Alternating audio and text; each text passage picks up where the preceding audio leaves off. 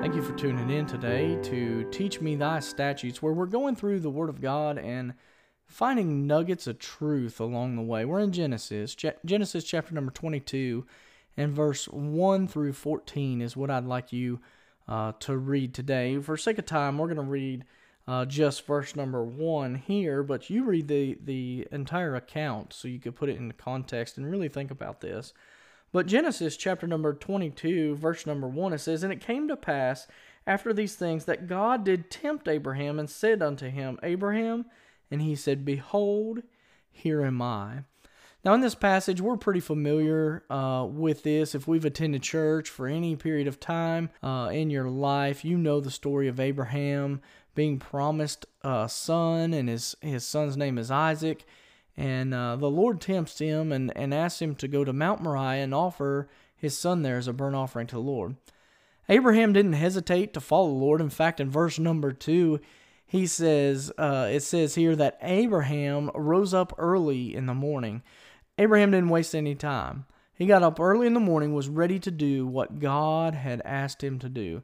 Abraham knew that obeying God and submitting to his will was way better than the love that he had for his only son. Abraham took everything that he needed for that sacrifice and took Isaac with him to Mount Moriah. He was ready to do what God had for him to do. Abraham had to surrender some things along that way. He had to surrender his own will, his own son, and many other things to God. I can picture a person hiking up a mountain with all the necessary things to offer a burnt offering to the Lord. And as they start up that mountain, we'll call it the mountain of surrender, I see Abraham fighting a battle within. As he gets closer to the top of the mountain of surrender, it was getting harder and harder to move on. Let me show you what I mean. It was a battle just to get started on this journey for Abraham, but he still got up early and started that journey up the mountain of surrender.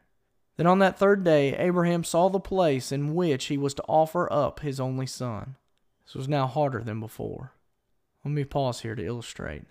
It's hard to get up out of bed and get motivated for work. Some of you know what I'm talking about. But it gets even harder as you approach the building in which houses your desk full of work. Then it gets even harder as you see the desk and the paper stacked up to the ceiling to get done. I imagine that's how Abraham felt. It was bad enough to get up to know what he would have to do, then to look up and see the place in which the sacrifice was to be made, and that was going to be his son. Man, that was harder than before. Abraham had to surrender even more to continue on. Just when Abraham might have thought that it was too much for him to bear, Isaac asked him where the offering was.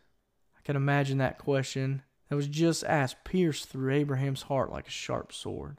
He had to keep on climbing that mountain of surrender. When they arrived at the place that God had appointed and made an altar to God, Abraham tied Isaac up, put him on the altar. This showed that Abraham was still indeed climbing the mountain of surrender.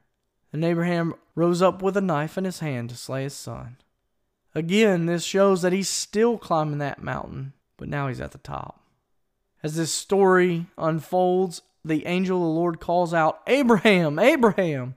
We see he needed to say it twice because Abraham was so surrendered to God that he was about to take the life of his own son. Instead, God provided something in a thicket. As Abraham looked up, he saw a ram caught by his horns in the thicket, and that ram took Isaac's place on that altar. Learn so many things in this passage, but I want to draw your attention to the faith of Abraham. It is only through Abraham's faith in God that helped him to keep climbing that mountain of surrender. We must have faith in God when the hard times come in order to get what God wants us to have at the top of the mountain. I'm trying to say that in order to follow God's will for your life, to get the rams, that provision from God, we must surrender ourselves and keep climbing that mountain of surrender by faith in God. Climb the mountain of surrender with faith in God and believe that He will provide. Man, climbing that hill of surrender can be a tough thing, but you can do it. Just keep faith in God. I hope once again that this is a blessing for you here today, and I hope that your faith is increased, and I hope that you don't give up and quit climbing the mountain, but you get to the top where God wants you to be. I think Abraham's life was changed from this moment forward. His complete surrender as he climbed that mountain of surrender. Just remember, as you do your devotions, let God speak to you. What's He asking you to surrender today? I hope that you have a great day and surrender something to Him today. Whatever He's asking, you surrender and give it over to Him. Thank you. Have a blessed day.